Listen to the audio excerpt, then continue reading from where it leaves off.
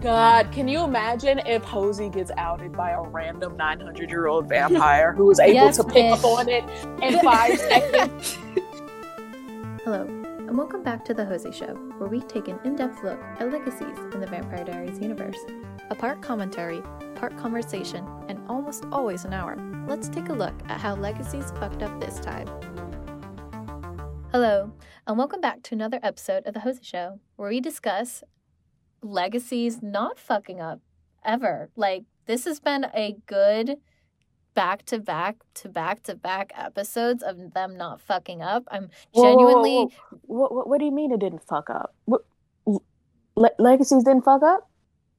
Legacies didn't fuck up, Brie. What? Since when? I know. Since, October 26th. I don't know when the fuck season 4 started, but I'm genuinely so surprised that we can sit here. This is probably going to be a 2-hour episode recording, that we can sit here and just say, wow, this was a good episode. And also a debut of a writer, Lane Morgan. And Shout Brett outs Matthews to wrote Lane. this. Shout outs to Lane. I was genuinely like, Brett wrote this. Brett co-wrote this. This was a debut episode. This was like big energy, like TO vibes, like really impressive work here. All around production, acting, writing, everything about it was just, I don't know. I think we need more Josie-centric episodes, Brie. I just think that at this point, we just should have episodes for Hope and Josie only. That's what I think. But I might just be alone in that thought, you know? Every alternate universe, I can always spin it into Hosey. Just literally watch me. I will. Oh, I know you can. I can speak for hours. If anybody knows me, I will not stop talking. I will go on a stream of consciousness. Clearly because they're listening to this podcast. Thank you for listening. I've lost my voice so many times, but I'm doing this because I'm speaking into a void, and I don't know how many people are listening, but thank you for just supporting us. Thank you for all your support in this long time. I look forward to when we return from the break, because after this episode, then we have our mid-season Hosey Show episode, and that's probably also going to be quite long because it's discussing everything 4A, and I hope we get a promo, actually, for after, like, to conclude 409. That could be interesting. But yeah, let's get into the episode. Should we start off with the small stuff that doesn't matter? Like... the limbo world first, since it's just easy. I kind of just want to ignore the limbo world.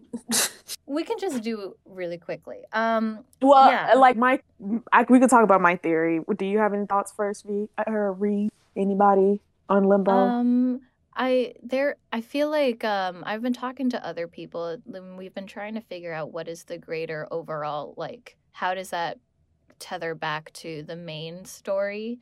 It's like, you know, Cleo's is the one that kind of connects to each and every other person's, but it's like, why is limbo this seemingly disconnected story when you have, like, Josie's realization she needs to blah blah blah, and Hope's like blah blah blah, Aurora, etc., and then you have, like, this really weird, like, you know, like the Three Stooges, kind of like, what are they doing here? And I had a theory that also this goes into, like, what is Caleb and Jed's, like, mini, like, quest. I had a random thought that perhaps this limbo could somehow relate to why, I don't know, why is there that melted corpse thing that kind of surprised Caleb and Jed at the end of the last episode. And I sort of had, like, a random thought that maybe it was, like, leaking out of the limbo world. There's like one nexus at the limbo that connects to the real world that sort of is, like, this source of, like, I don't know, some like sort a of new portal type, like a new portal, like in Stranger Things, right? Like in Stranger Things, in the government facility, there was that one nexus portal. So I kind of thought of it like maybe there's that barrier, and then I thought, well, you know, if there is good writing now, I could realistically see maybe Triad. That could have been connecting to it, but that kind of my theory is kind of, like, still evolving because, you know, like, Aurora is not so much a part of Triad as more as she was sort of like branded unfairly, and it was her own story that she wanted to find a new way to get out of her body to get herself away from the Hex. And what better way than to just become this ultimate tribrid? And there's a lot to talk about Aurora and Hope, but that's where I'm going right now with how they're trying to connect the other side. And Maggie, shout out to Maggie and Leslie, they had a really cool thought that my vibes. They had a really interesting thought where it's like it could be sort of like the other side collapsing, where you remember that one story in like season 5 TVD, there was this one thing where everyone died, but then there was a thing where one person was the anchor. It was Bonnie ? Well, it's also could be like season 4 where they just had it where like the veil like was lifted. So like all these like spirits were walking around who could do stuff technically. It was like season I 3.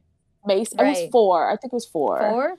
I was rewatching that. Because it was 4 because that's when Klaus comes back and murders somebody with a graduation cap. Because it's like a bunch of dead people. Because Cole is there. That's 4.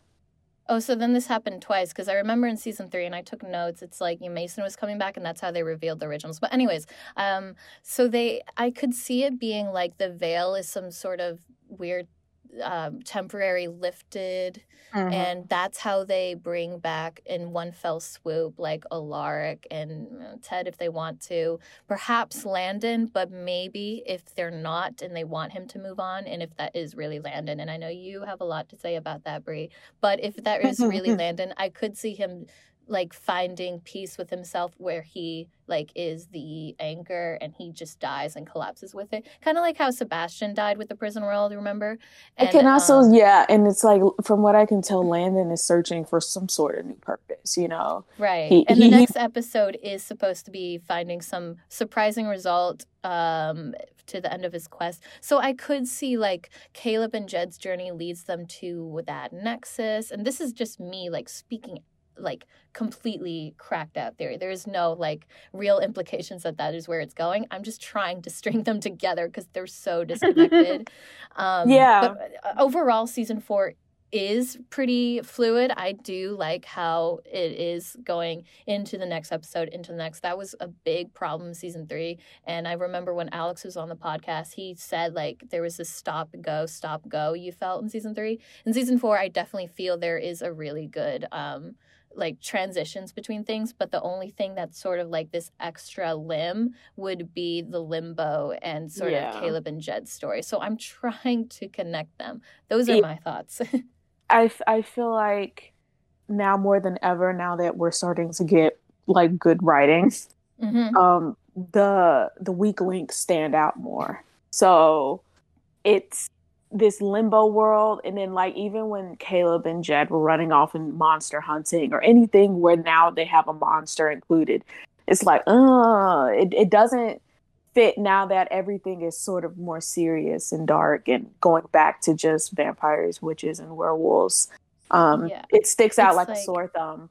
But as for like the limbo, I did really wind up enjoying Dana's mom. I'm sorry. I did too. She was so ripping, funny. She was ripping Alaric a new one. I was dying because she was like, I forgive Elizabeth because the only reason why she's so fucked up is because you're her father. I was like, oh, she just called. I was really good. I was like one in like I felt like I was in one of those like yo mama battles where I was just like what he like did to her. Like, what she was just pissed off that he didn't tell her that her daughter was eaten by a spider. Like she was. Yeah, it's like that was good. Yeah, I know, right? I can't remember. Oh, she died in the bar, right? Because like Clark. No, that wasn't her. No. That wasn't her. She straight up says. I think she said something like, "I died of." I think it was like, she said something like, I died of a broken heart and lung cancer. And I was like, bitch. I totally missed that. And it was good. It was funny. I thought it was really, really funny how she interprets, the Saltzmans. It's a completely different interpretation. And she was rightfully pissed, when she was screaming at him for a while. I was like, why is she so mad at him? Is it because he rejected her? Because, there was that whole scene at the bank thing that everybody forgot. But I was like, oh yeah, he did completely cover up how her daughter died and stuffed her body in the front. Yeah. But technically, that was the kids that stuffed her body in the glove compartment. In the glove compartment. But it's like, so bad. I was like, oh wait, that really was a terrible thing. It just goes to show you how ridiculous Legacies was at one point, and how they didn't know how to handle anything logically. Like, where is Dana's body? Is it still in a glove compartment, or did they give her the skin back? I don't know. But why would you say that? She's like a grape. Oh God. But like, basically, it's like I'm like, oh right, she does have a right to be furious. So right. I really did it. I wound up enjoying that scene. Shout out to Lane, because we were all kind of like clowning, like, what is Dana's mom doing here? Right. But it wound up being kind of amazing. And but yeah, my whole theory is that, because I just don't trust that bitch Landon. I'm sorry, I don't. Ever since Malivor's like one of Malivor's, that's fair. Yeah, you've just been conditioned to not trust that it's Landon.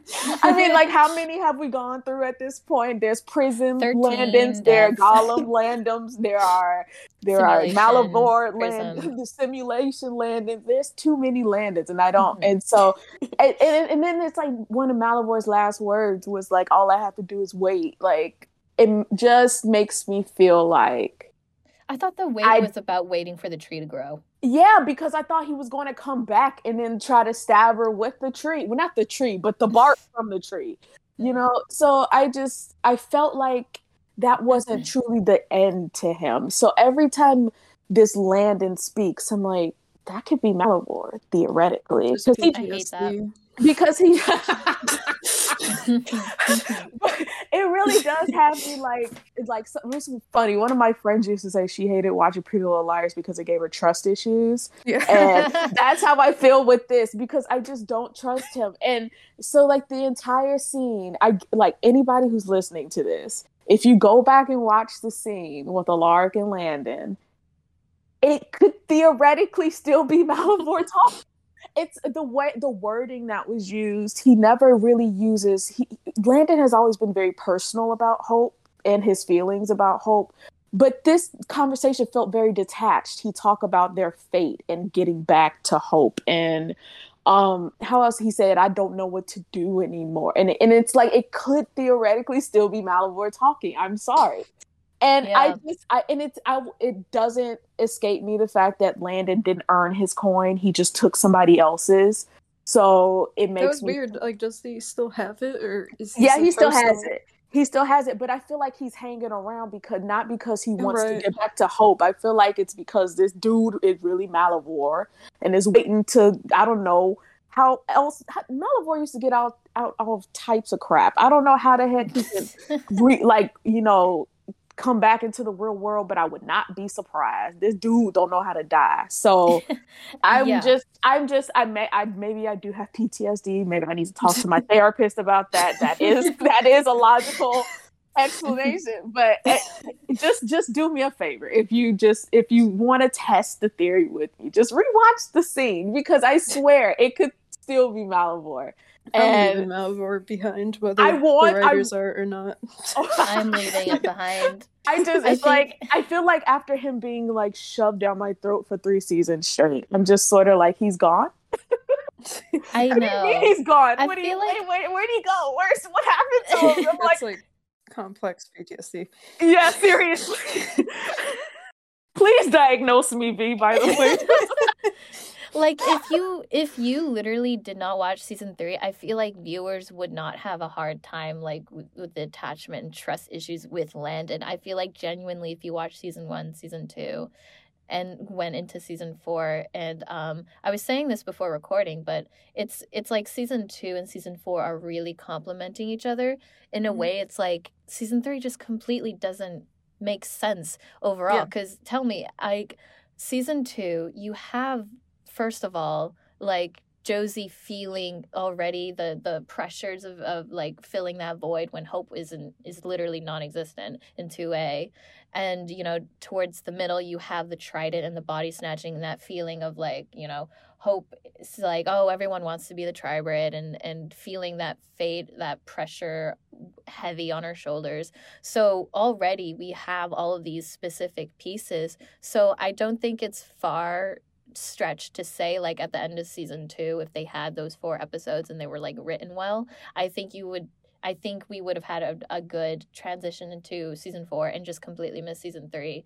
And it's like everything in season 3, when you had Josie feeling that pressure and wanting to escape, all she did was transfer to another school. She still felt odd pressures about feeling like obligated to go back every here or there, like when the fundraiser was happening. That girl was having panic attacks in like biology and stuff like that because she didn't think about Lizzie for 3 hours. Josie was not fixed, okay?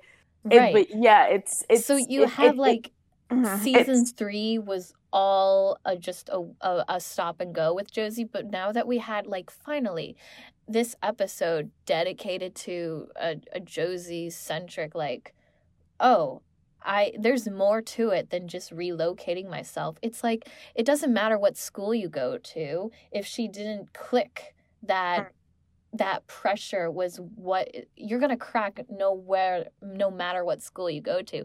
You could take a fucking like a boarding school in Alaska, you're still going to feel that pressure, Josie, if you don't realize what standards and expectations you're putting yourself through. And that was a big part of the episode, because like I was like, oh, why is the monologue in the beginning of the episode about physics and pressure? And then everything like had full circle closure for me. So I really liked it, because it didn't even just touch on Josie's pressure, but it allowed her to sympathize and understand Hope's pressure, which again, it goes back to season 2.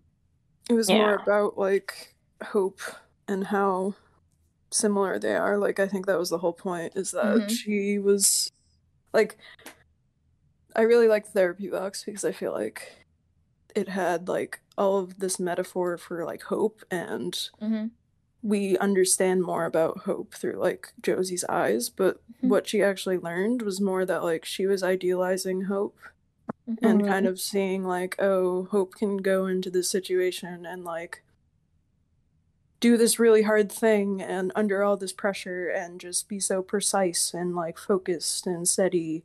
And that was her perspective on Hope, like all the way prior, where she was always looking at Hope as like this perfect person who like always made the right choice when she had to protect people and save people and never messed up. And like her whole Therapy Box thing was basically realizing she's trying to live up to that standard of perfection the same way that I am, and we're the same, and this is like the same exact pressure. She feels the need to like fit into this role in the school, and sort of realizing that like she basically just broke through the idealization of Hope that she had going on, where now she's recognizing like, oh, you're like a person and you actually are pretty much exactly like me, with the way that you feel so much pressure to be perfect and make these decisions that are going to save everybody, and the way that you like blame yourself when something goes wrong. Yeah, I really liked how the episode, and I think we're going to get some sort of line in the future, because I could really see this being said in the show. I think I really liked about it too is how beyond the school and the surgical residency metaphor, it's like Hope. Josie saw Hope not as Hope Michelson, the tri-bred, Hope Michelson, the epic intern surgeon. She saw Hope Michelson, the girl, the one that loves fucking stupid cooking shows and Gordon Ramsay probably and baking cupcakes. It just is a simple girl who seeks normalcy. And that goes back to 209, where this is the most normal I felt all day, that line. And that I think that really resonated with Josie. And again, it's like in that same conversation, 209, you hear this girl that she's idolized for so long prior to her realization in the box say, like, I was jealous of you. It's so interesting, because I feel like, and you said this before, V, like with that presumed, Hope is on this high pedestal. With that gone now, they're on an equal setting. Josie finally can see they're on an emotional equal setting. And that complements the prior episode in 407 when Hope says, you had to bring out the half that's like me. So it's really interesting how Hope and Josie view each other in terms of equity. Hope sees it as a power stance. They're the same, as in Josie is just as capable of defending, fighting, protecting, like just a massive big brain when it comes to, you know, spell casting and being on the offense. With Josie, we finally saw this episode that she is finally seeing themselves on an emotional sameness. And I think it's interesting that we waited, or we had to see through all of the seasons where Josie did see Hope as someone like beyond her what she deserved or what she thought that she could never live up to. And it's really interesting that when did Hope see Josie as equal footing? Because I think that's a question that I hope we can get an answer to, because the pilot, Hope goes to Josie. She already immediately pulls, she gets pulled into, right. She gets pulled into Josie's like, oh, you know, help me with this black magic spell. How do you know I do black magic, girl? I know you. You know, There's even really, like that scene where she's like with MG, like, this is why I never ask other people for help Cupid or something. Episode. But like she has since the first episode, like she doesn't look at Josie like other people. Right. And I really want to see where that happened, when that happened, why that happened. There's like a small crack-headed part of me that believes that might have happened in like a stupid chemistry project. Like they were partners in some shit. And then I have realized so many thoughts. I think it was from like seeing Josie protect Lizzie from afar, like even from like the Star Wars therapy box, like age Hope, 11, 13. Yeah, Hope like wrote her as this defense unit because she saw that like Josie was constantly reacting to Lizzie's emotions and like protecting her from her own emotions and like the consequences of that. And like I think she's always just seen her like that. I also feel like as like children, and hopefully we do get some sort of flashback or maybe story told from Josie's perspective, because I think we pointed this out before. Anytime they flash back to their childhood, it's very Lizzie centric or viewed through Lizzie's perspective, or Alaric. or Alaric's, or in a few times occasionally it's Hope's, and we've seen it like this, how her side of things was this desperate want to be a part of them and be friends with them and be connected to them, but she couldn't out of fear of, you know, her being known as a Marshall instead of a Michelson, and then their, you know, issues just as being teenage girls. But I feel like with the little hints and stuff we've gotten from Josie, you know, they've hinted that Josie used to be a little bit of a mean girl, honestly, and that's so weird considering her character now.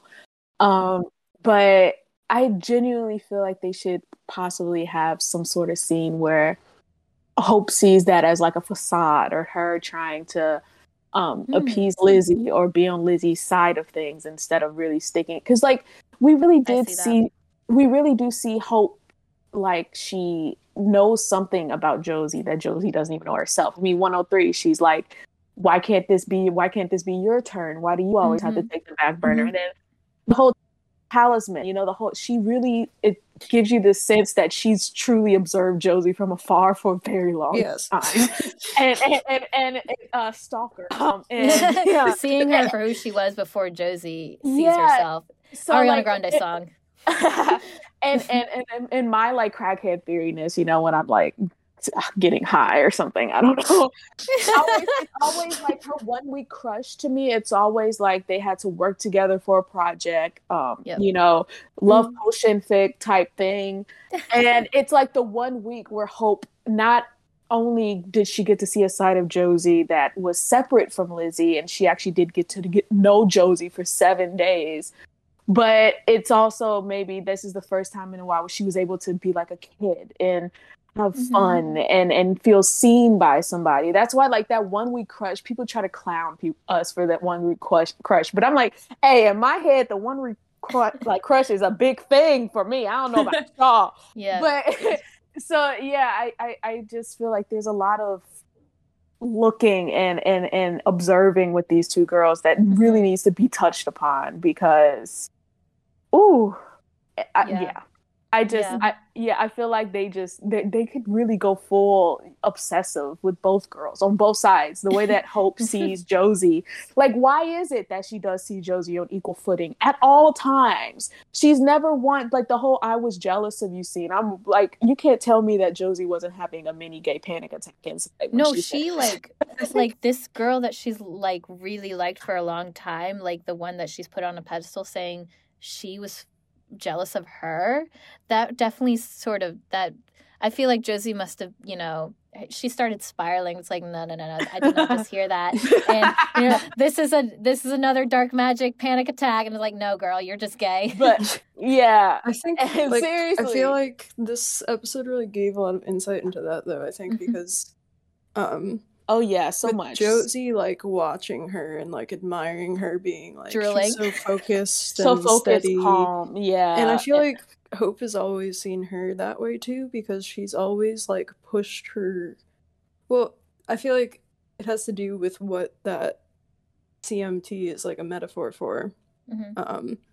So I actually really like this episode because it wasn't just like Hosey, it was like Hope and her like complex backstory through Josie's eyes, and like that. Josie contextualizing that. Yeah. Because like basically the story is like Klaus was a surgeon and he was like the most talented, innovative surgeon, which is like a metaphor for his power being above everybody else. But then he has this like genetic condition, CMT, that basically means if he doesn't like stay on top of like medicating and managing his condition, he's gonna lose control and hurt somebody. And basically he lost control in a procedure and he hurt a patient, and then he tested positive for CMT, but Alaric covered it up. And Josie says he wouldn't do that, and then Hope says he did it for the greater good so that like grant money would keep coming in. And that was really interesting to me because I feel like it's reflecting how Klaus like funded the school. Right. Yeah, I was talking to Rhea about this the other day. I was like, there's so many implications, theoretic this hospital is supposed to be a metaphor for the Salvatore boarding school. So it's like, did Rosie really view her own school that was built for her as theoretically Hope's because it was her father who funded it? Yeah, because if you look back to like the Genie episode where Lizzie wished that Hope had never gone there, the whole place is like poor and run down and like falling apart, and like 5 people go there. Yeah, like and so it's like, but it's like, imagine that pressure. It just really shows you Josie's psyche. I really enjoy it because Josie, we get so many people telling us that she sort of suffocates herself and doesn't put herself first ever, and she has this ability to be overly selfless to a damaging degree.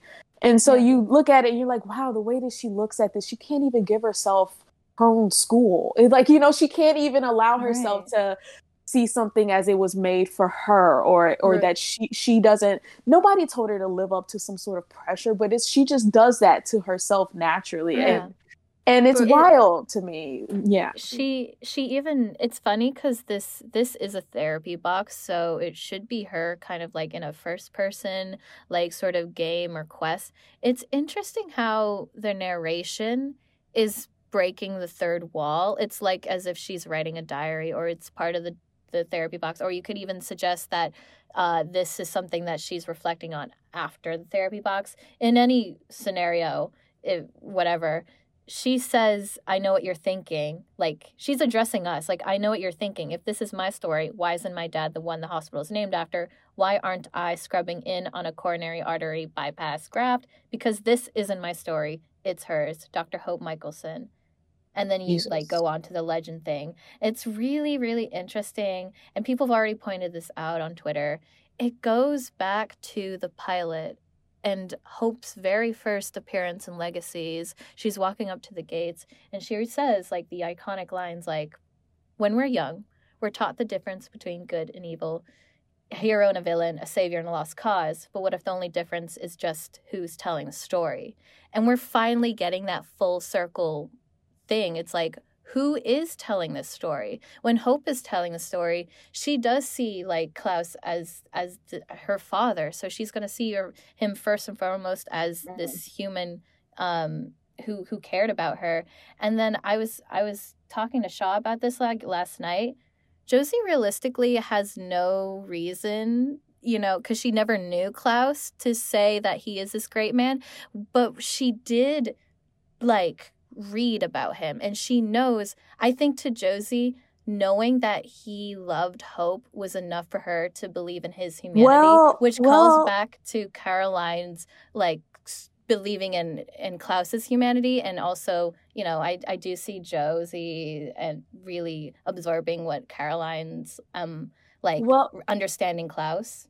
I think theoretically that's not true. Josie did meet Klaus. It was briefly, and Alaric immediately. Right, that was one of her first impressions. Like, he cares so much. He cares so much Hope. About his daughter that he was like, "Can you get your twin, 12-year-old daughters to put this evil entity in me so I can kill myself for my You're the right. the one interaction Josie has with this." What did the book call him? The great evil. The great evil. Like something Alaric wrote. Yeah, and it's but it's the first thing. You can't tell me that was also supposed to be the time period where she was supposed to be obsessed with Hope anyway. So you're the one time she has to meet her father, it's in this great sacrificial act, and it's you can't tell me she didn't romanticize the Michaelsons after that. I'm sorry, Josie is sick-minded individual. She's reading about I definitely see Josie really sees the loyalty, the family oriented, will die to protect each other. They do stupid shit, but they will always love each other to their graves. She admires that about the Michaelsons. And honestly, I really do see Josie and Freya having a lot of similarities. I think she sees Klaus as redeemed. And a lot of people see him as the great evil. He did so many evil things. Yeah. Up until he had a family and then he kind of changed. But she sees that as enough to redeem him. And I think that's part of why she's the only one who's not giving up on redeeming Hope despite what she's done. It's so funny because in the promo for next week's episode, the mid-season finale, Lizzie actually says, "You're no better than Klaus Michelson." So that even shows you that there are people who still view Klaus as evil, and Josie's twin sister, right? So and then Josie makes him the best surgeon in the world. Right. And then there's a lot of things in the therapy box too, just a lot of words used, by the way, that I was able to point out in my second watch. Dr. Death, aka Ted. Yeah, those are clever. He says stuff like Josie sees Hope as irreplaceable, as somebody that can't ever be replaced. But Dr. Death, I'm sorry, I love the name Dr. Death. I think I might just call him that from now on. But Dr. Death, he goes and says nobody's replaceable. Nobody's irreplaceable. So to me, it just goes to show that the world keeps spinning for everybody else. But Josie truly sees Hope as somebody who literally we can't survive without. And Josie, world stop, Hope Michelson is down world stopping for her. Yeah. It's really admirable. And then it really makes the full the sitting down with her at the hospital bed and realizing why she felt this way for her and realizing that this is something that she wanted. It's really beautiful. Okay, so the hospital bed scene. Victoria, you're up. Go. Oh God. Okay. I'm sorry, but there are so many things going on there, and I just need to know what you think, because that conversation is trippy. It's very much so. I think Josie comes in and she's like, "Hey, I've been waiting for you." First of all, she's ready to hear her out before she tells anyone that she was lying, and ready to like give Hope this opportunity to like convince her that she did it for a good reason. And then so what does Hope say? Hope basically says like, he says when she was born, she was pretty much born into this role where her destiny was carved out for her because she was like the legacy of her father. And it's pretty much 10 points to Lane for referencing legacy. And it's like pretty much her job to keep drawing in funding to keep the hospital running by being like this innovative surgeon, and she's never seen like another option. And Josie says like, that's your father talking, first of all. So but basically, like, I think what's weird about this scene is that it's mostly Josie realizing that they just have this same struggle of feeling like there's no other option besides staying at the school and saving it and protecting everyone around them. Like, Hope has always felt like that, and I feel like she reached a breaking point when, like, Landon died, because even though she tries to be so precise and make these correct decisions, he ended up dying, and she realized, well, I made a mistake and somebody died. And she snapped. And so Josie's like realizing why she turned off her humanity, which is pretty much that there's so much pressure on her and she feels so trapped in this role of having to just try and save people and failing to do that and just having them die on her. And she only sees two options. So she sees the option of, I can turn off my humanity and then I don't have to care about anybody, and I don't have to care if anybody survives. I don't have to save anybody anymore. Or I can turn my humanity back on, and then I have to go back to the school and I have to like stay there and fall back into this role again and just go through this suffering and this pressure again. So when Josie got fired, she said she felt like relieved. And I think what she realizes through the scene is that when Hope turned off her humanity, there was relief, because all of that pressure of having to constantly be the one to protect everyone and save everybody was suddenly just like taken off of her shoulders. But so Josie realizes like her conclusion is like, I can't stay in this role at this hospital because I'm going to snap under the pressure. I'd rather leave, go elsewhere. And I think that what she realizes is that she and Hope are like in the same position where Hope needs to have that realization too. So what I'm going to think that she's going to do is tell Hope or somehow design like a plan to help Hope realize that if she turns back on her humanity, it doesn't mean going back to this cycle, or it doesn't have to mean that, and that she can do something else and like make her own life elsewhere. Forge your own adventure, choose your own path, make your own story. It's all connecting. 216, 305, 407, 408. I love everything you said. Yeah, it's so insane to me how each of them are propping each other up and are supporting each other. Like, you can change a story. It's really interesting. Like, Hope sees Josie's situation in 216 and she understands. She didn't go in there again, like she says in 308. She came in there thinking that she had to like actively save her, but she realizes that she just needs to Josie just needs to hear and be heard that it's like you can merge these two halves of you and move forwards and make your own destiny. And now they're paralleling each other, and Josie's going to do the same. Like you said, Victoria, Josie's definitely going to help Hope see that when she comes back, she doesn't need to be that leader role. And I'm really loving it, because I said this and I tweeted this.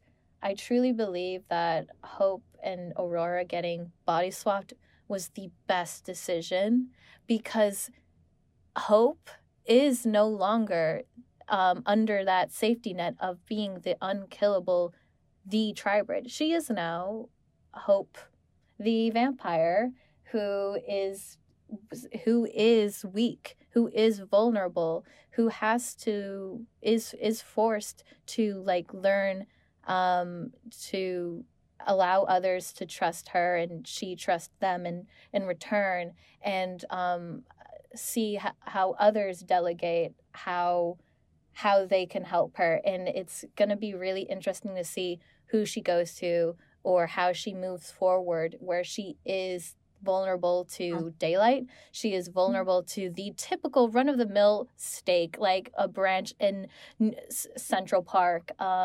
She can't be invited, or she can't compel other vampires. Like, there are a lot of things, and well, now Wolfsbane can't hurt her, but like Vervain is like definitely like a big thing now. Oh, I told you that she can die from a werewolf bite.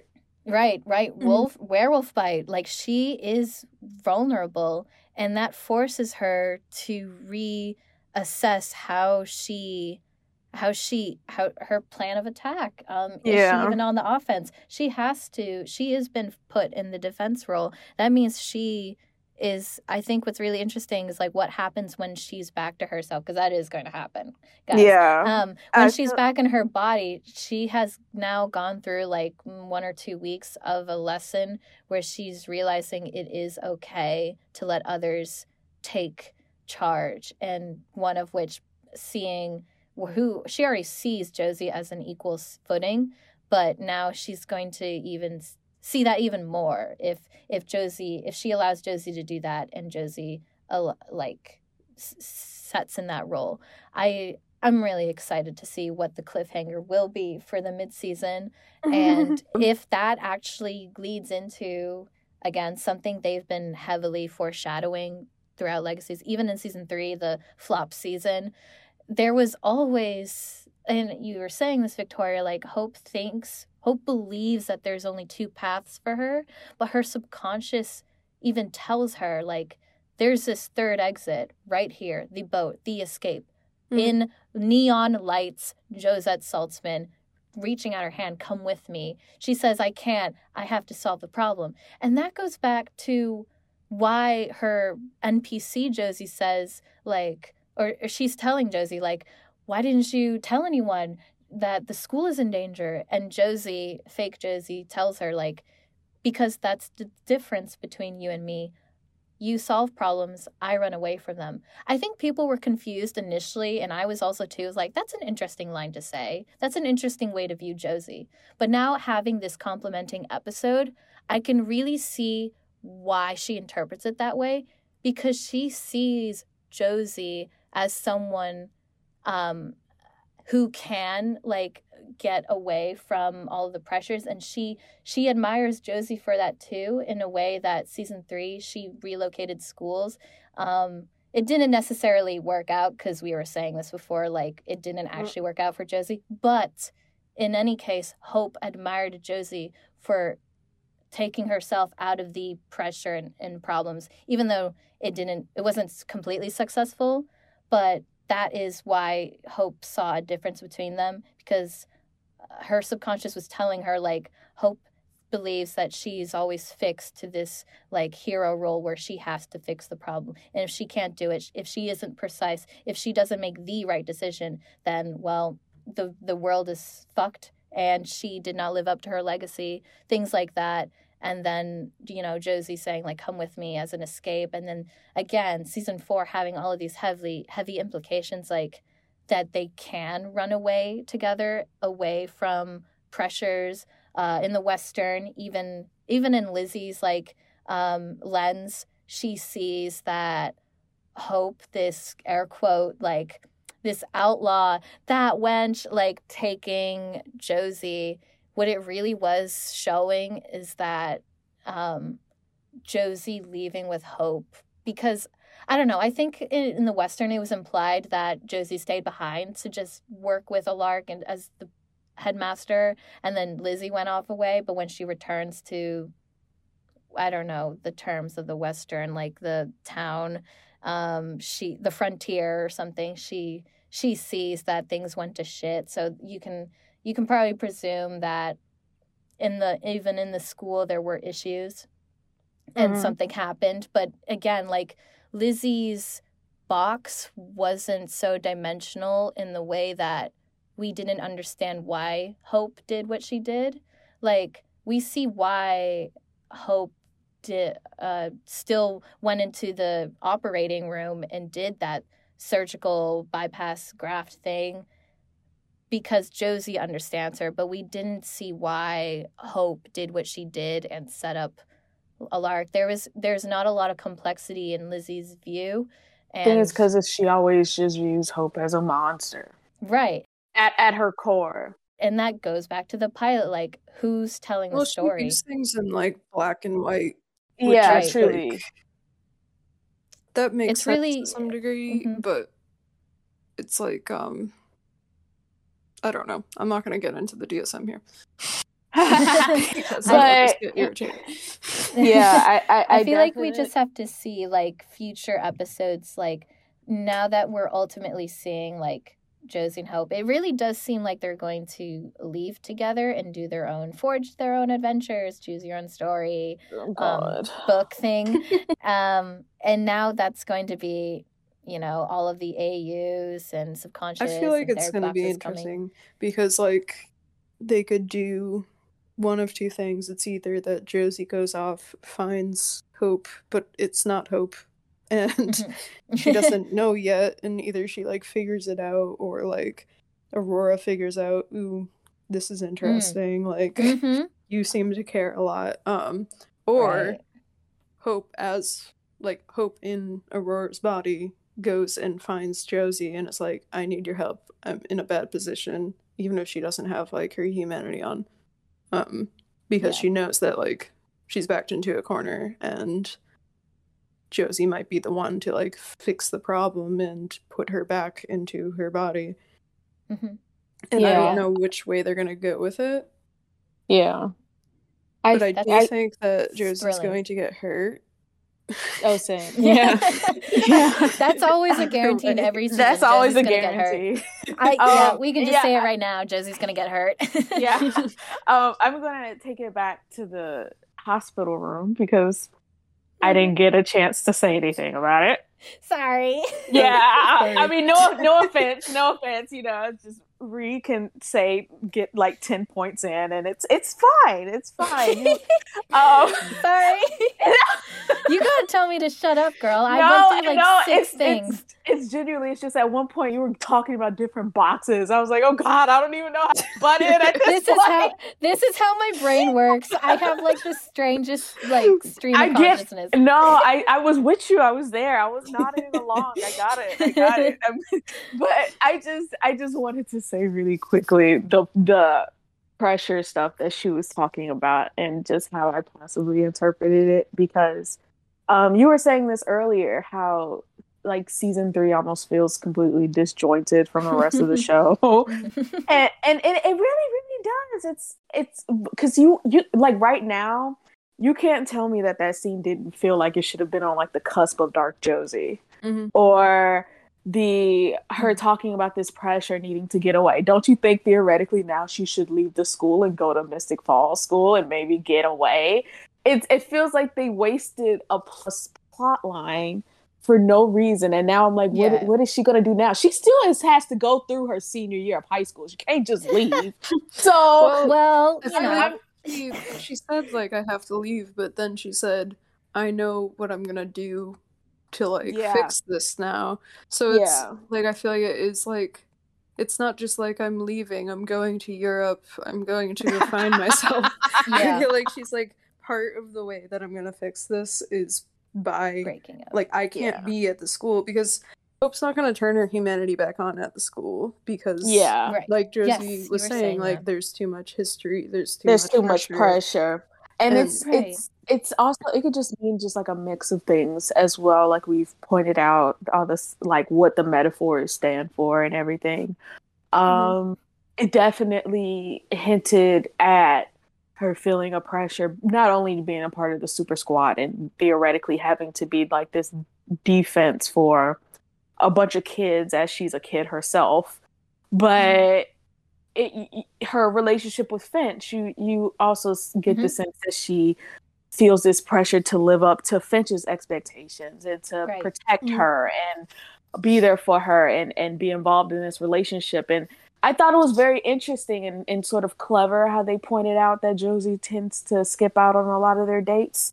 Yes, they did it in such a lighthearted way. You're like, oh, that's funny, but it can go observe Hope's surgery. Yeah, no, we'll get to that in a second. By the way, hold on, I do want to touch on that part, but it really did remind you that subconsciously Josie does remember the fact that she has basically canceled on Finch. So how many three times in the show that we know of? Or four, maybe four. And she says 3 in the month. Finch says 3 in a month in the therapy box too. Right. So it's something that does bother Josie, and it's something. And I can't wait for the further conversations because she will have to explain this to Finch, and maybe this will wind up being some sort of angsty conversation she has with Hope later. Like, I dumped my girlfriend because I wanted to save you. That type of thing. Why do you care so much? Because I love you. No, hold on a second. I'm sorry. I'm getting too much into Delana. I'm sorry. But there are a lot of Delana fine. parallels. Make Up Your Mind starts up, or Cosmic Love, like everything. Florence and the Machine. it's like, the Rain Machine starts. I sent a text to Reed the other day, and I was like, we're going to get a Hosey Motel scene, right? And the collective brain rot that started at the thought of them being on a road trip and having a motel scene, like room scene, it was just okay, let me not. That's too far ahead. But let's keep good. Let's keep going. Well, no, we got because we can talk about more so like because I did want to talk about Aurora and the body switch eventually. But and what was up with Josie and having her beeper set to when Hope does a surgery and even interrupting Lizzie's fun time with her threesomes? Like she's so funny. She's so funny. Literally like, why did you stop? Why did you bring me here? She's like, I told you to knock for emergencies. I was busy. Did you not see the 2 men who left after me? I was busy. I was preoccupied.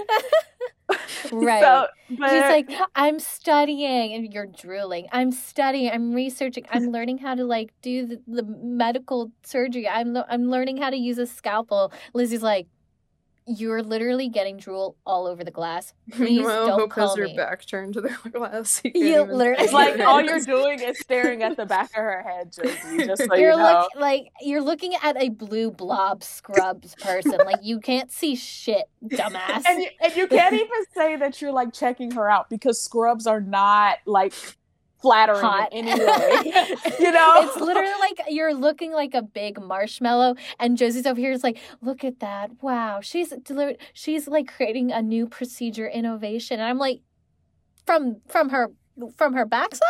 She's so funny. And then she really lost her damn mind and got fired. Like she straight up got fired. And it was, and at the end of when she's talking in the therapy box, and by this point she's found her word, but she hasn't said it yet. She says something like, "I spent my day doing something I thought was right." Yeah, so I have the quote with me right now. I can read it. Yeah, you can say it. It's not unlike me to get so caught up in what other people need that I miss what's really happening. I let everything go today to do something that I thought was right. And for the first time in a long time, I could see myself clearer. I think it was Queen who got it right. Pressure is the terror of knowing what the world is about. And the only way to stop, and then she also says like, and then to stop everything from going boom, you have to let that pressure go. And I do think in a weird way was just a giant metaphor for having to dump Finch. Like I do really do think that she feels a lot of pressure having to be in this relationship, and that song that was playing over the kissing scene was absolutely hysterical. It was just hysterical. I mean, like, and it's so funny because it's right when Finch actually starts acting like the perfect partner, and then they start saying, "You're not it for me. Sorry."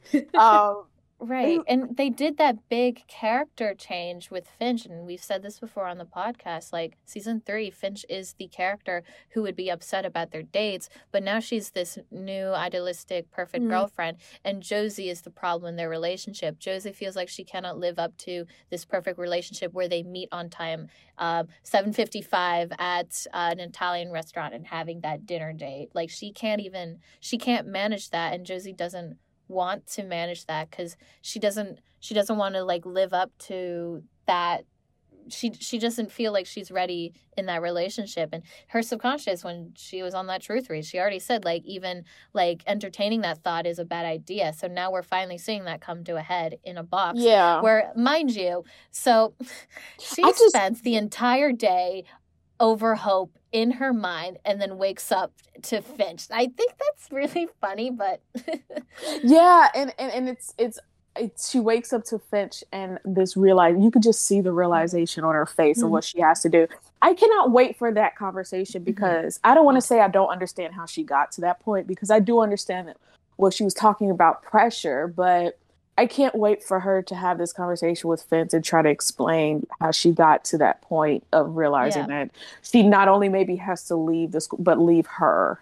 I want her to say it in plain English, because these metaphors be messing up my brain, you know. Is she gonna say like, I felt like a balloon that's about to burst? No, baby. Just say like, I need to break up with you. Yeah, just say like either we don't fit, or I'm always gonna be somebody who's gonna be running off. I need somebody who's more equal on my level, just or something. Like I need that explanation just a little bit so we can finally understand what the reason was for the breakup. Usually a lot of her breakups have very clear understanding. The only breakup Josie did have that I still don't really understand what happened was with Penelope, and that's simply because it happened off screen.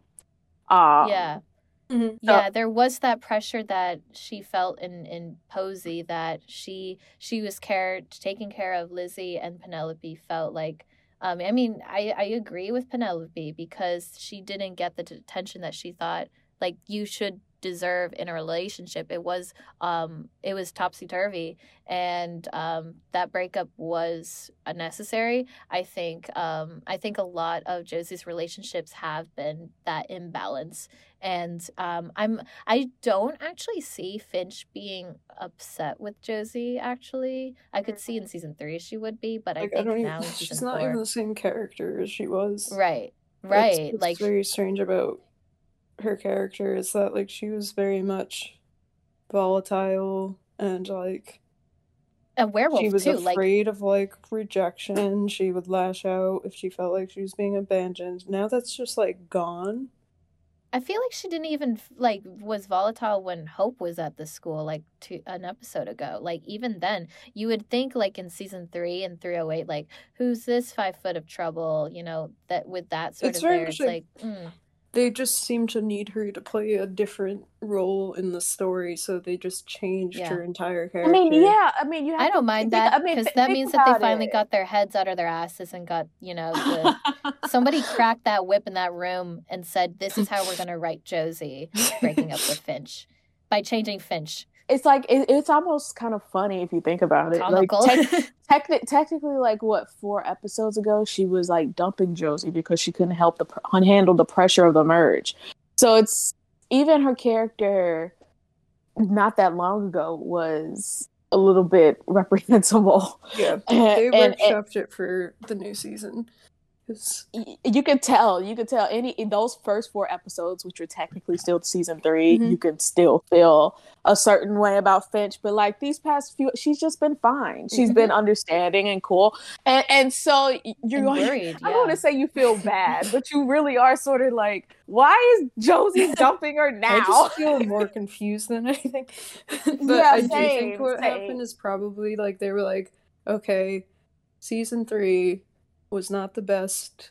Everybody get together, and somebody was like, what is the purpose for this character? What is the purpose for this character? What is this character going to do over this season?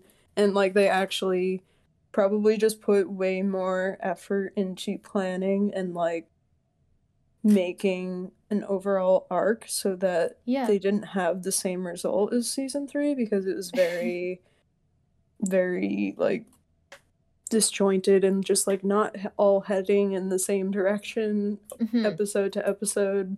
And now it feels more like, okay, there's a reason for this episode, it fits into what's gonna happen next. Yeah, exactly. Okay, so I'm trying to think, did we want to touch upon anything like Lizzie, MG, Ethan wise, and Cleo?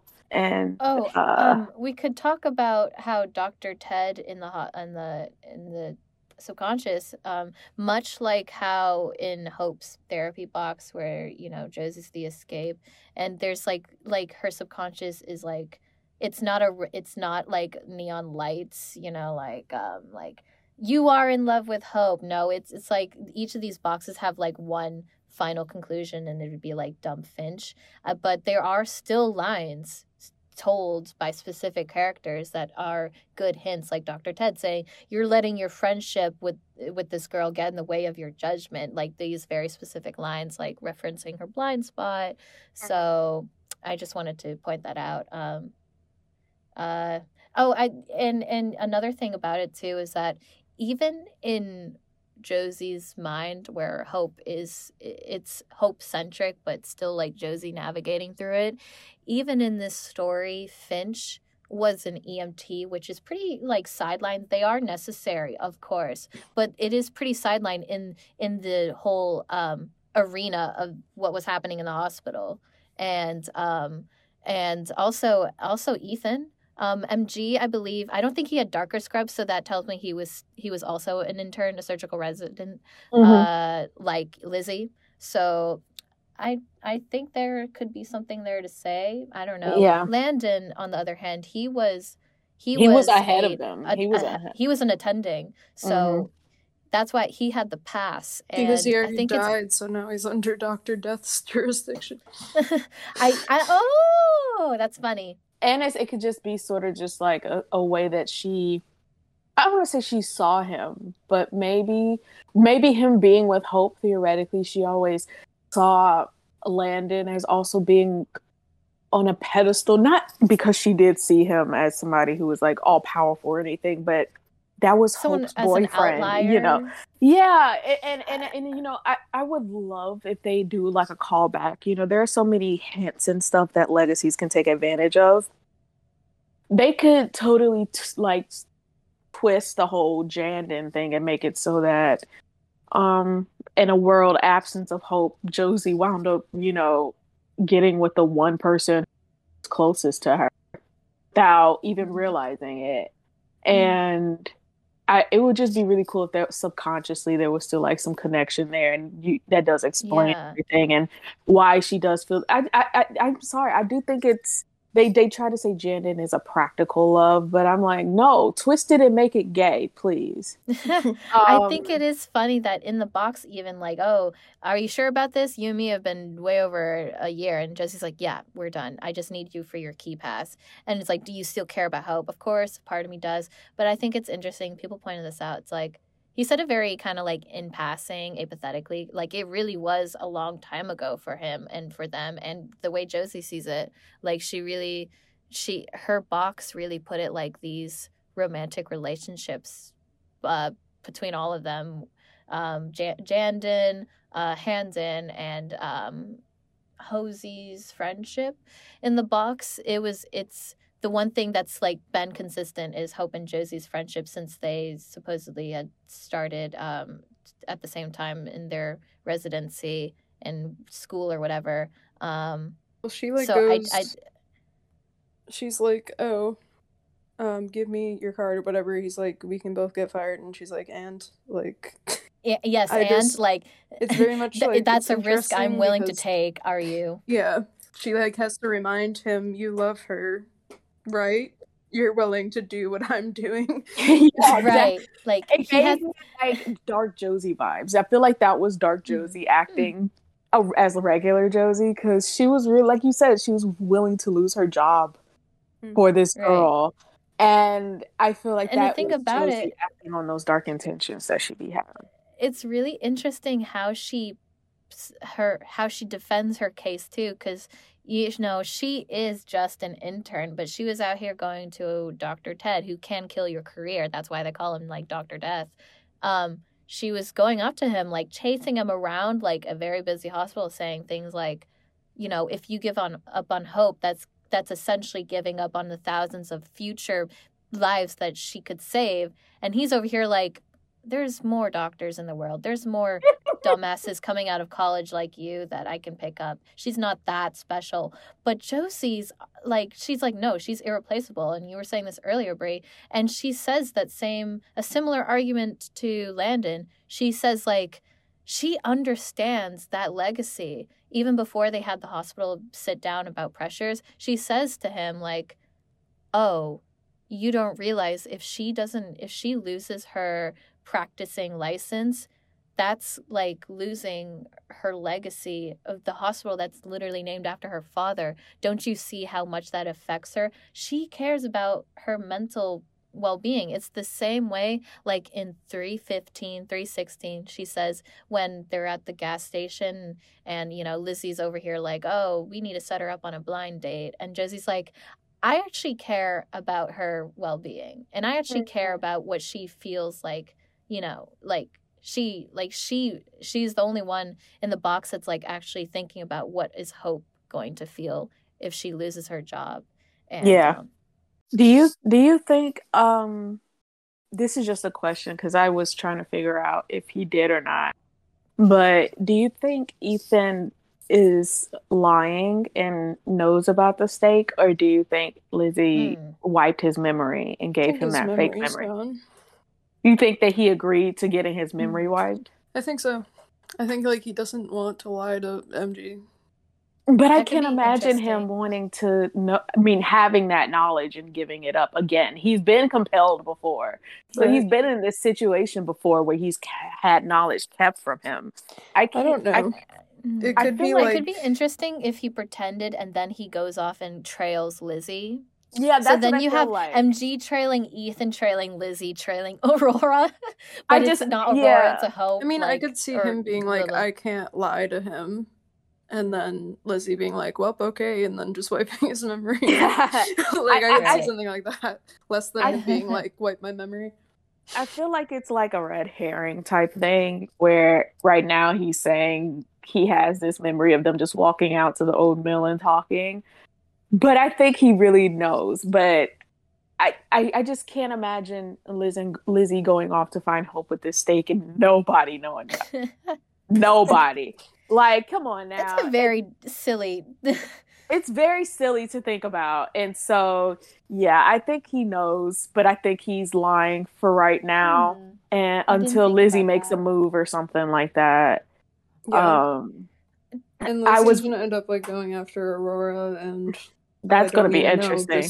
Getting murdered, like I don't know what. On top of that, and this goes back to what we were saying, like the first few minutes of the podcast, how it goes back to limbo.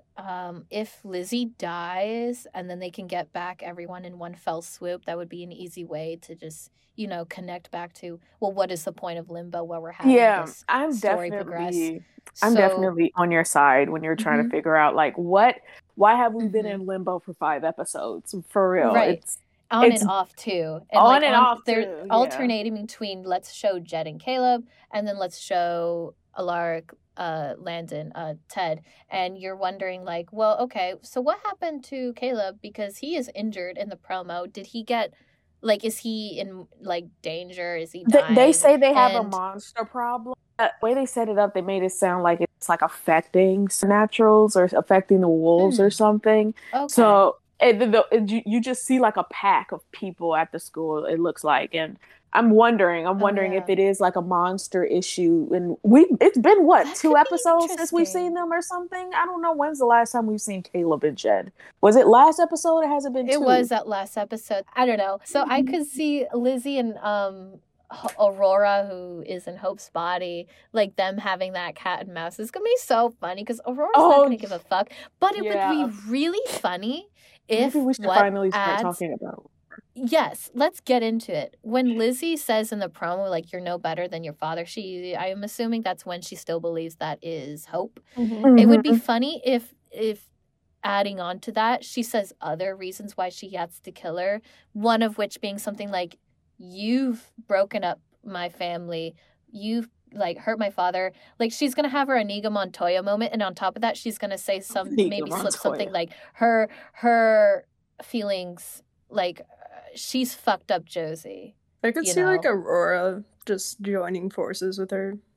That too. Being like, you hate Hope? Okay, me too. Let's just let's kill her forces soul to like torture her. And then it's just like this awkward, like, Josie's trying to help her get her body back, but like Lizzie's on the other team.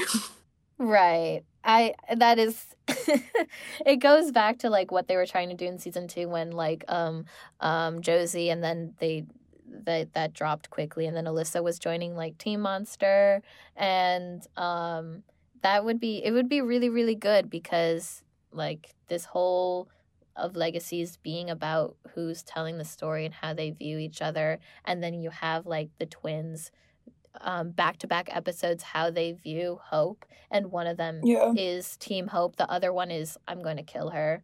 I do see like a team up, and I also see betrayals. Right. It would be like, I feel like the therapy boxes often like project what's going to happen in the real world in certain ways, especially like the Nora one was like you know, like it was showing like what's gonna happen in the merge, and like Hope's gonna be the one to like save everybody or whatever. And I feel like I could see like this Western, like it definitely had less depth than the hospital one, but I think I could see it showing like Lizzie is going to end up being against Hope, but not in the actual, like, she's a detective. She's like an outlaw now, just like on a different team, because the Wild West like doesn't have like any law. And then she's going after Hope, and Josie's with Hope, and I could just see it ending up like that, where Lizzie joins the villain to go after Hope, who she sees as a villain, but just gets like she ends up like in too deep. Right, too timed. And on top of that, Josie's devotion to helping Hope leading to her getting hurt. And like we said, Josie's always going to get hurt. I think out of Lizzie, Aurora may get the inkling that there is something between Hope Michelson and Josie Saltzman, that she can not only like get that leverage after Lizzie, like, oh, you're going to help me because she's got her claws in Josie, like, you know, sort of I like, can see that happening because of her obsession with the Michelsons, and like her always having this interesting perspective on the Michelsons. And always Aurora. Fucking up their love interest too. Like she believes that Klaus, you know, oh, you know, you're gonna give up on me when we had something, Klaus. Like I'm gonna fuck up your current love interest. God, can you imagine if Hosey gets outed by a random 900-year-old vampire who was able to pick up on it in 5 seconds, but a whole school who's been around it for years was just like, I didn't know. Like, just like the way that I wanted like the necromancer to do that in 215, but it didn't happen. But if Aurora, and who is recurring, by the way, congrats to Rebecca Breeds, I need her to say, you've fallen, you like another Michelson, like falling on their sword because they've fallen for a girl who can be killed, you know, and then she kills Josie, and then we have like Josie vampire, and then like Lizzie vampire hunter. It's like Elena and Jeremy hunter vampire, and that's so interesting. I do see Josie being turned, or even if she isn't turned, definitely hurt by Aurora.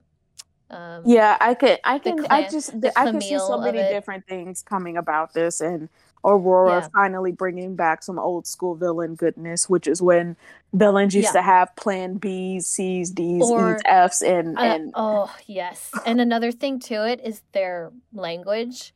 The originals always had this really beautiful way of how I'm going to murder you, how I'm going to proclaim my love to you, how I'm going to expose you. Like there's just these big dramatic like speeches, and Aurora's bringing back that energy.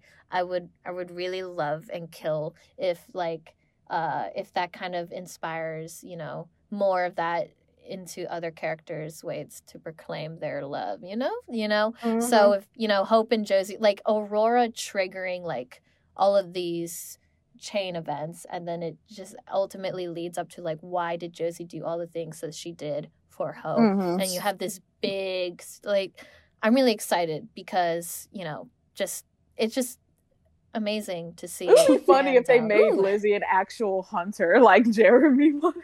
Like a big Alar vibes and everything. Too.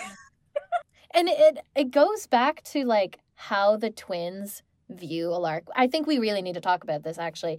The Western. First of all, she views, and each of the twins have read Alark's journals and entries, but what they take from it is really interesting, and it is projected in the box. So Lizzie's reading these journals and she's absorbing like, oh, he had to do real shit. He did real hardcore shit in his 30s. I'm going to do that too. And he had like these dark entries about necromancy and coming back to life. She probably read a bit about the Gilbert ring, I imagine too, like him being a hardcore, like I'm going to take revenge because Joe died. What was her name? Isabel. And she also references Isabel in the Western too, I think. And then you have Josie's view on Alaric, who is literally absent in her life in the hospital AU, who she looks up to, therefore, is Hope, her companion, her like friend in the surgical residency, someone she believes is like a legend. While Lizzie is trying to like find someone and finding like Alaric, finding someone that she can become to have enough strength to take down Hope.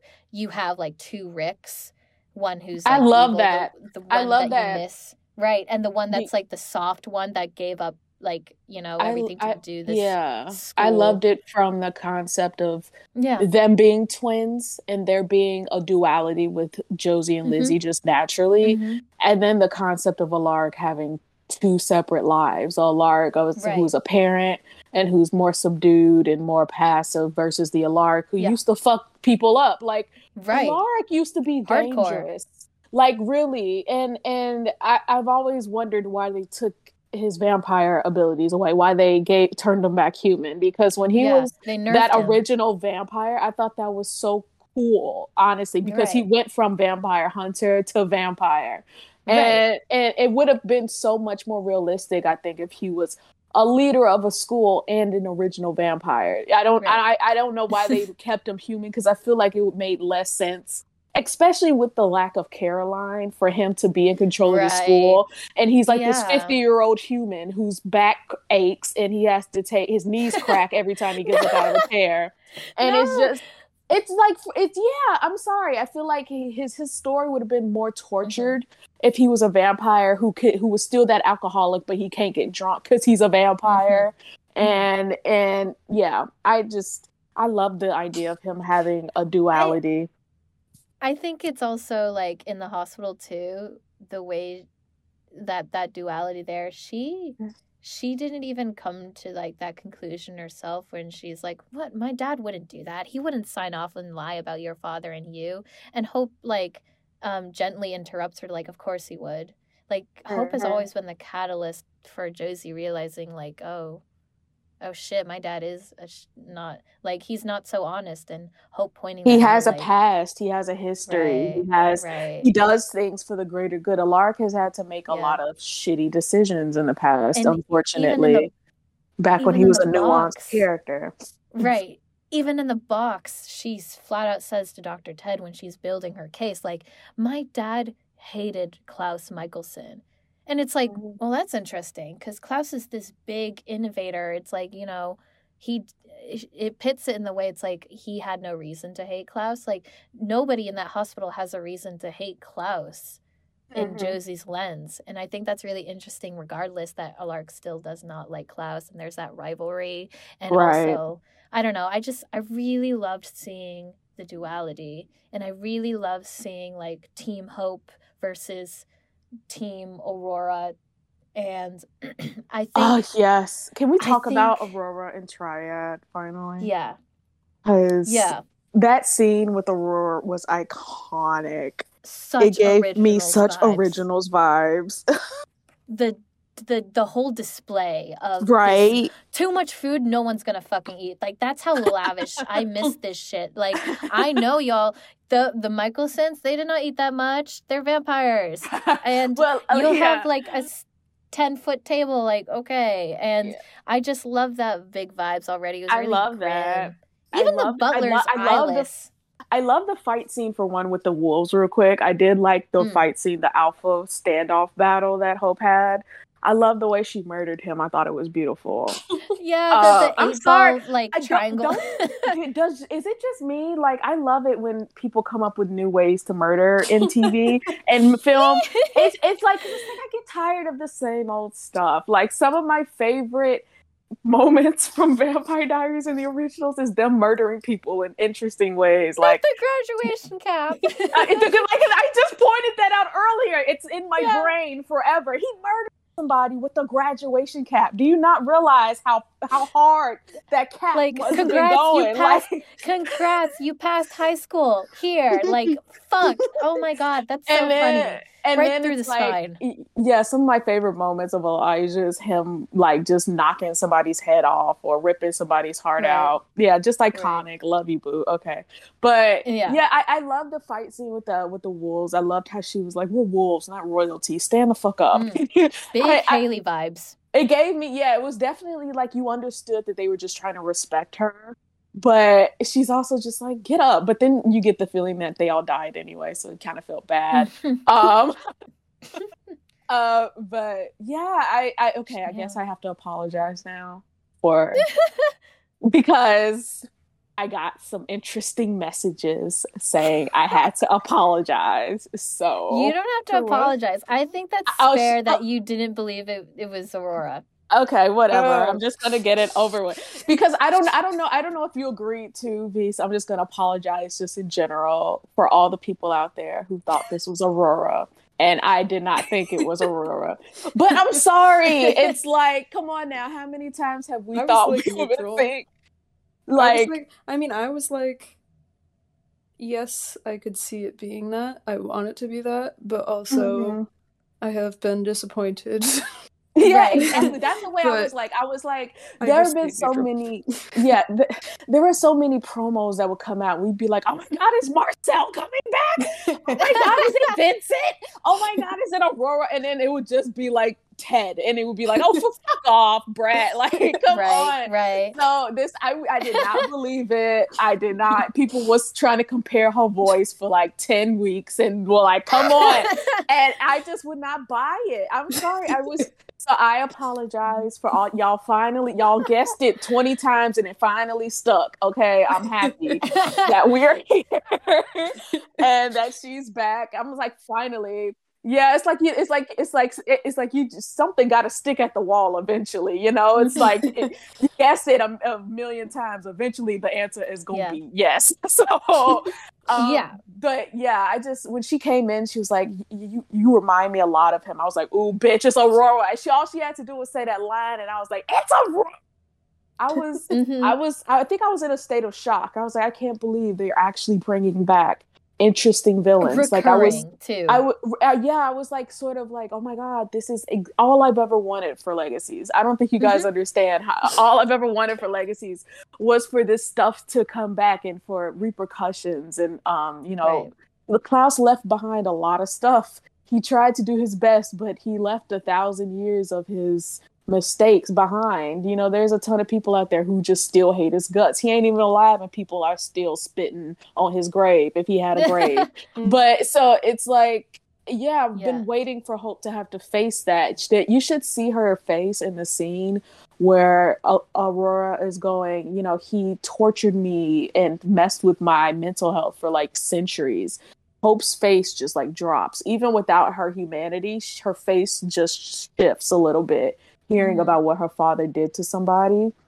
And I just love Danielle plays that so well, because it is sort of like, how would you handle hearing your loved one doing such terrible things to other people to the point where it's haunting you? Like, you can't even fathom it. It doesn't happen to regular people. That's some crazy debt. Like, yeah, really. No wonder why Hope walks around thinking that she has to be a savior, because she's constantly trying to make up for her father's mistakes and not live up to her father's legacy. If anything, she's trying to avoid that legacy as much as possible. But it's like it just keeps coming back at her. This you know, feeling like, what did she say? She feels like that she's like not supposed to be born. I forgot what she said. Cosmic mistake. She feels like a cosmic mistake. Cosmic mistake. And I think I really am so excited to see Danielle play Aurora, because immediately when they did the body swap and she did the curtsy bow, which she did in the originals, and I love that they kept that consistent.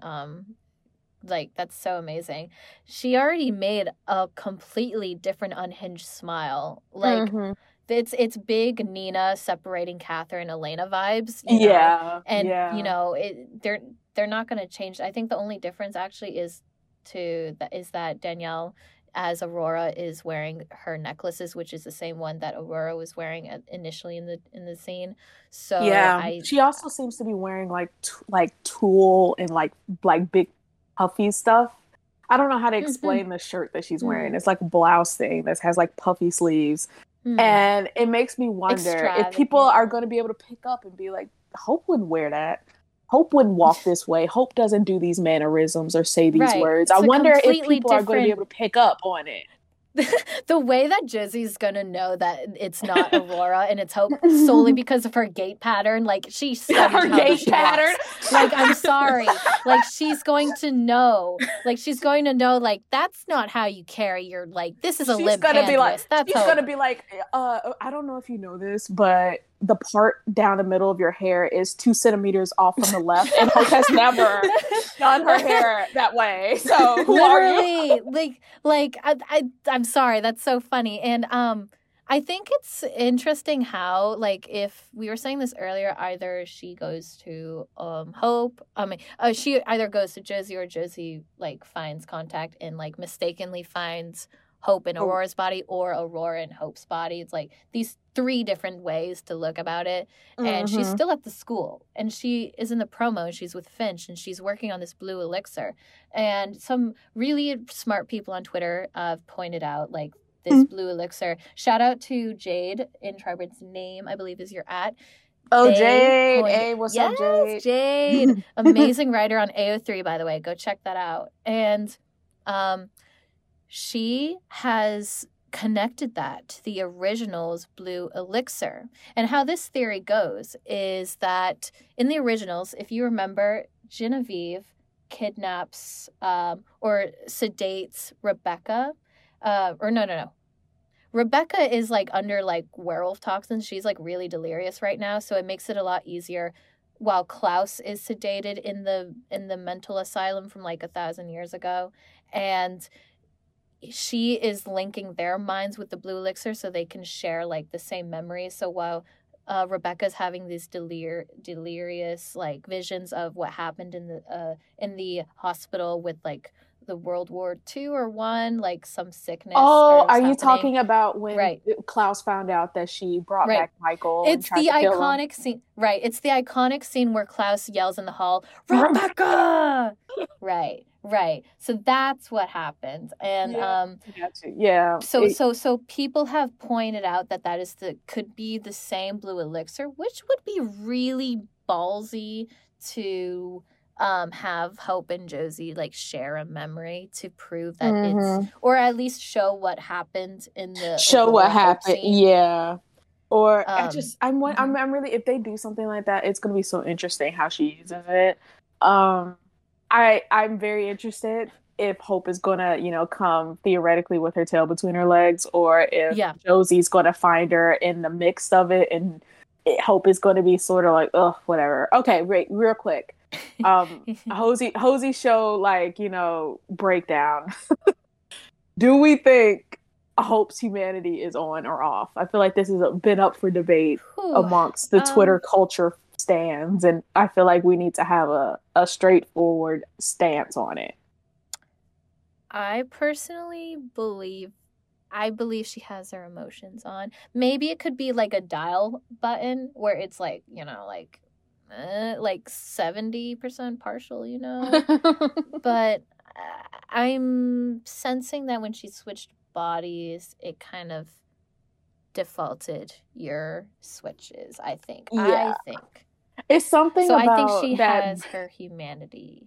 And she could be pretending with Josie. I don't know. Yeah. I understand that. It's something about seeing her with the trucker hat on that makes me feel like, oh yeah, that's a human person. That's right there. Embarrassment. Like, right. That's like, it's like big, it's big vibes where, I don't know. It reminds me a lot of when, Bonnie gave the cure to Stefan after he killed Enzo. That's how they fixed, like, that's how they got his humanity on, because obviously he's defaulting back to human. I don't know. I just feel like when they switch bodies, you kind of just go back to your default, like, factory settings. Yeah. Your factories, your defaults. Yeah, right. Hope and Aurora switched bodies, and Hope went back to her factory settings. Gay from Josie. But because like a lot of people, we've talked about this, just between us, not on the podcast, but whether or not vampires can even have their humanity switch turned on or off after a certain age, and Aurora being 900 plus years old, it's like it wouldn't work in that body. But then it's like, do we get all psychological with it? Is it state of mind? Does it matter what body you're in, or is it the matter like mental your maturity? Yeah. It's like, I am interested. I would love it for her humanity to be back on, and she's not in distress or like crying or sobbing. She's just like, fuck my life, bro. She's just like, she's just walking around looking like she's basically like hungover. Like, oh my God, I can't believe she definitely got hungover. Like, oh wow, that's so funny. It's just so funny because it's like she seriously just got downgraded. It's like Aurora in any other sense is extra powerful, but compared to what she came from, she's just like, fuck my life. No, bro. literally, I tweeted, I was like, I know Hope is kicking herself right now to get stuck in the body of a hag. Like, she's like crying, screaming, throwing up, like, oh. Like, oh, fuck, now I have back pain. and it's so funny. It's like, and I was like, I've been waiting for it, because as much as I am a Hope stan, like, as much as Hope is my baby, and I've started this show for her, she has been walking around a little bit arrogant for my taste. A little bit too arrogant for my taste. I think the hubris is going to be good for her. Like, get knocked down. And it'll work with the Hosey agenda, too. Because, because she'll be humbled a little bit and realize that real people can still come after you, and you need your family when you have stuff like this happen. I think that's what she needs to learn, is that she still has a family waiting back for her in New Orleans and at Salvatore boarding school. So she has options, and she has people willing to help her. And I think them bringing back Aurora is symbolic for like her having this connection to her blood family, but also legacies, and also legacies. And like, so it's really like Aurora's the perfect villain. And it's like, in some ways, I'm glad that she wasn't the first villain in season 1, because she does deserve a longer storyline. And it did deserve to be built up to. I wish we had better story. I wish we had better villans beforehand, but we only had one single villain. Let's be real. Ted wasn't a villain. And I do see, how long do you see the body snatch happening, and how long do you see like there has to be a head between the twins, first of all, but when do you see that happening? I feel like, I think I said, I don't see the body swap happening for a long time, but I still see Aurora sticking around for being a villain. But at the same time, I can see them drawing it out, because as soon as you theoretically would switch back bodies, it's like wouldn't they just immediately kill her? It's sort of like, we were saying, Hope's arrogance is the only reason why she's even in this situation to begin with. I mean, not only did she go after these people and, immediately come at them and like just murder a bunch of randoms, but she also had the opportunity to kill Aurora, and she waited because she wanted to play with her food. And it's like, when they do the body swap back, are they going to let her wake up and start speaking again? Or are they just going to dagger her and, I say dagger, but stake her, right, and just get it over with? It's like, so I feel like in order to do the body swap, they also need to fix the hex, because if they do swap bodies, they can't get information out of her. I guess Hope is lucky in the sense that she has no idea about Triad, so she can't betray them. But it's also like, it wasn't even just knowing Triad's secrets. It's more so speaking out against them whatsoever. And we were talking about this, whether or not speaking out against Aurora would theoretically make her body set aflame. Like, can she even, how far can she say stuff or go against? Right. And is Triad, even thinking the thought of doing it going to set her on fire? Is She's Josie so vulnerable in like so many ways. She's just vulnerable right now. And if Josie and Hope do that mind meld memory thing, is that betrayal, or is that just a head dive? Is it a loophole? Yeah. Like, there are, like, Hope has to be very clever now when it comes to, like, how do I find a loophole with this, and how do I tell Josie I'm going to die without saying, if I speak these words I'm going to die anyways? Like, right. Gonna be, like, and Josie has to be very careful, like, treading like that hex. And I feel like it could be something so cool. We're still sitting around waiting for the talisman to make its big return. Brett has teased it in the past that he wants to bring the talisman back, so it's like she could say something theoretically and be like, I gave you a talisman for your 16th birthday. I am Hope. Can you help me out, girl? I'm in an old lady's body, please. Like, the things that Hope can say My knees hurt. My knees hurt. And like, the things that like she can say to Josie can be like things that won't kill her. Like, right, exactly. Like, that's why I was like, the talisman is like, that can prove her. Right. And identity. You were saying earlier, like, a motel scene, if they Hope and Josie, like, so let's talk about the stills and the promos. So there's a still with Josie and Finch somewhere, woods, blah blah blah, and it looks like they're looking off stage, right, and you know there's definitely something taking their attention. Finch looks like pissed, maybe, distraught. I don't even think, I think it's in the middle of one of those dramatic moments where you look off into the sunset to say something extra deep and emotional and from the heart type thing, and Finch is looking down at the ground like, oh my god, I'm about to get dumped again. And then surprise, Aurora, like a old ass hag, comes in here and is saying like, I need your help. It's literally 3:08. It's like, literally I need, but instead of her interrupting a date, she's literally stopping Finch from being dumped. So or maybe like Josie is backtracking, possibly. I don't know. Like, maybe she, like, I don't know. There's two different ways. I can see. I don't know. I can see Josie trying. Like I said, that's why I can't wait for the actual conversation to happen so we can understand why her thought process even got to that point. Because it's still not completely clear to the audience what makes her think that having to end her relationship is the best to how to save Hope. There really is no correlation between that unless you... It's like, I feel like she's just like, oh, I can't multitask. I can't be a girlfriend to Finch and also save Hope, which is what I first and foremost, that's my prime directive. I want to save Hope. It's like, that's interesting. She doesn't believe that she can do both at the same time. I don't know. So and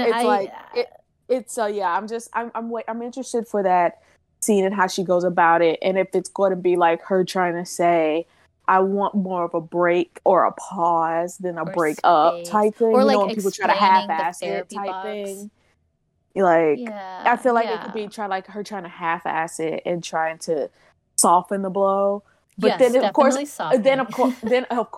the longer they spend apart, the more upset she becomes with saving Hope. The more the more she makes that more of her priority, the more it will become clear that this is a breakup, not just a break. Right. And it's just an inevitable, like, you know, enough space apart, they really didn't click and they won't find their way back to each other. And with, you know, the possibility of like, oh, poor Hope in a trucker's hat coming over there, like, I need your help. And I tweeted this too. I think it's so funny that she's going to have an English accent. And it's not even like Hope's body. It's going to just be like this old English hag is just coming over here. We need to stop calling her a hag because Rebecca Breeze is actually... I know. I'm saying hag because she's like 900 years old, but she is like beautiful. And it's incredible that they got her call, and like it's so amazing. Yeah, but, it's like on the one hand, I'm really sad that her other show got canceled, but on the one hand, I'm like extra happy that she's back because I do think it's also, it's like, you know, it's a lot like old married vibes if they're bickering on the car ride. Like Josie's like driving or I think Josie would be driving. Hope's just like fed up in the passenger seat, like shotgun. She's like, how did I let myself get to like this spot? And she's like in an English accent too. And Josie's just like floundering. She's just like, well, Hope, you know, maybe if you told me where we were going. She's like, I can't. I would kill myself if I do that. I have a fucking hex on my shoulder. I already showed you that. And she's like, yes, I remember. You vividly showed me the shoulder that is not yours. And it's like, oh, it's on the back of her neck. It's on the back of her neck. Yeah. And but I was genuinely just, it's going to be amazing. And it's so weird. I really want the body swapping to stick, but on the other hand, I want it to switch back relatively quickly. But there's so many things that I want, and so many things, like we were joking about the Hosey motel scene. And I don't want that with Rebecca Breeds. I'm sorry, of course but not. The thing is, like, I would want weird. The way I would want it to go is if Illusion Ring, if they get like in each other's personal space, just to ease the tension for the audience. Because if they have her wearing an Illusion Ring, it's easier for Josie. Yeah, but for the people who don't know how I got to this conclusion, it's because I do agree. You know, as much as I've been talking about all the different interpretations of the Josie's therapy box, I do feel like she is alluding to needing to leave just the school to help Hope and needing to get away from the pressures that the school does provide. So I do feel like I'm still on my Hosey like road trip, you know, thing. I'm still rooting for that. I still do think that is something that could happen, especially because I think it's too soon for Hope to want to come back to the school either. Her issue isn't the fact that she killed Landon. It's a multitude. It's the multitude of things. Yeah, it's everything. It's the fact that she couldn't save him when she's supposed to be the savior. It's the fact that she's been trying to fight this fate and she can't. Fate's the one thing that fights back. She's this all-powerful creature, but she can't protect the ones that she loves. It's more of a Hope thing than it is a Landon thing. So yeah, and I really like that they're finally getting to that, because I feel like a few episodes ago we were like, this doesn't make sense why she would shut her humanity off for one person. I'm really glad they elaborated through Josie's lens that it wasn't one person. It was the environment, and that's such a realistic thing, because people break down in college. You're doing your finals, people break down. Oh, for fuck's sake! Course, from the pressure of right. Especially if you're doing like, if you're a woman in STEM, like that is insane pressure. I wound up having a panic attack one time because of pressure in schools. Have I told you this story? No. It was for my speech class, and I wound up having a full-blown panic attack, and I had to leave the school because that's just how pressuring it was to have to live up to a certain expectation. So it's crazy that Hope has been expected to live like this since she was 15. I think the equivalent is like Hope is a woman in STEM. Literally, she has the family expectation equivalent of like being like a first gen first generation college student type person.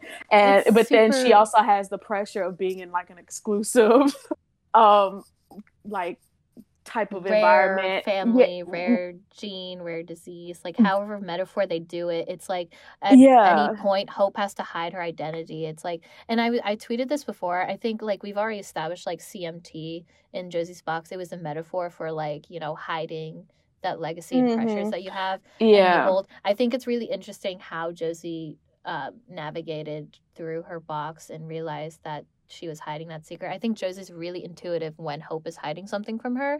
So I do think it goes back to when Hope initially came out from a Marshall to a Michelson. I do think that Josie had some inklings that she was hiding that secret.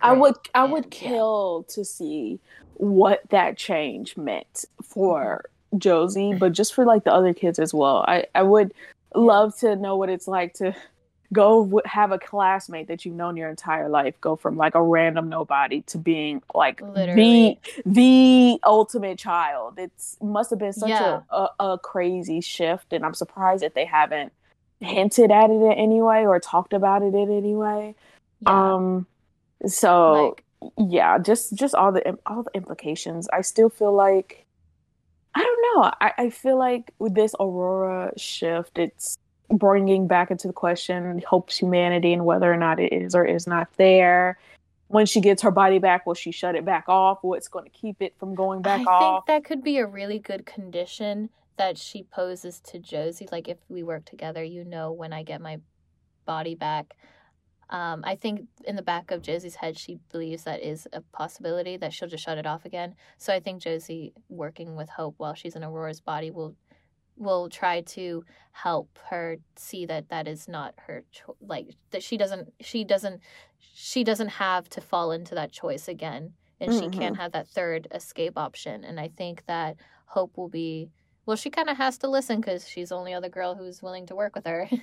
And I think Missy's relationship is going to get really interesting because on one hand you have, you know, Josie is devoted to Hope, and they are building what seems like Josie's going to get harmed, maybe turned, who knows. And then we have like heretic Josie and Hope, and then you have like on the opposite side Lizzie the vampire hunter, who's like very much falling into Alaric's like his reign in TVD, early TVD, where he was like big anti-vampire, but then you saw him get a growing relationship with Damon. And I thought that was interesting because it's like, you know, Lizzie cares about MG, but if she's going to be this vampire hunter, it's like, where does that stand with her and MG? I could see that doing a really big not a break, but possible, like, you know, like that is angst. That would be really good. Like MG being like, what about me?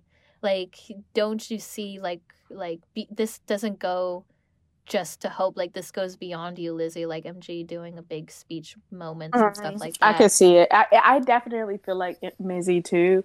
They've had their time. I feel like I was thinking about this earlier. I've always really appreciated how mature MG goes about a lot of his decisions and his relationships.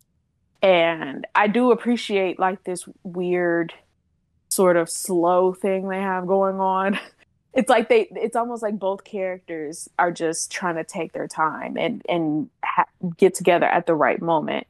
But I feel like it's time for them to finally just jump in already. Yeah. Like, just expel your whole, like, I care about you more than a friend way. Exactly. It is our time now. Things like that. And I think that could be really escalated when Lizzie goes anti-vampire. More specifically anti, like, Hope, and MG being like, this isn't, you know, like, this isn't you. This isn't who you Fight are. This isn't who you're meant to be. And I do appreciate the idea of Lizzie, you know, taking on a little bit of Alaric's roots as a fighter and a defender.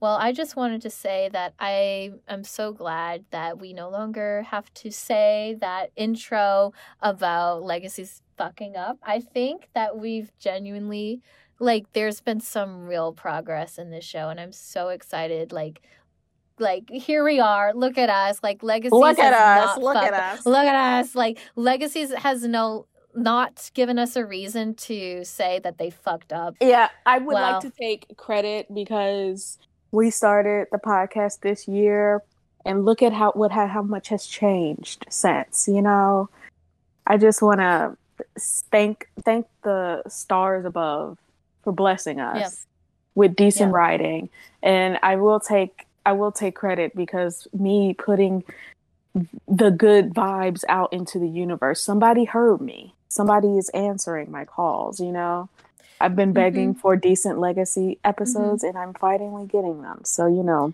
thank you to the man upstairs.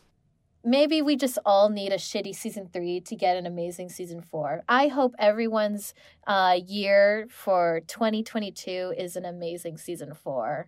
Season 3 was the equivalent of like 2020 and 2021. You know, like it was just the worst. It was COVID. Yeah.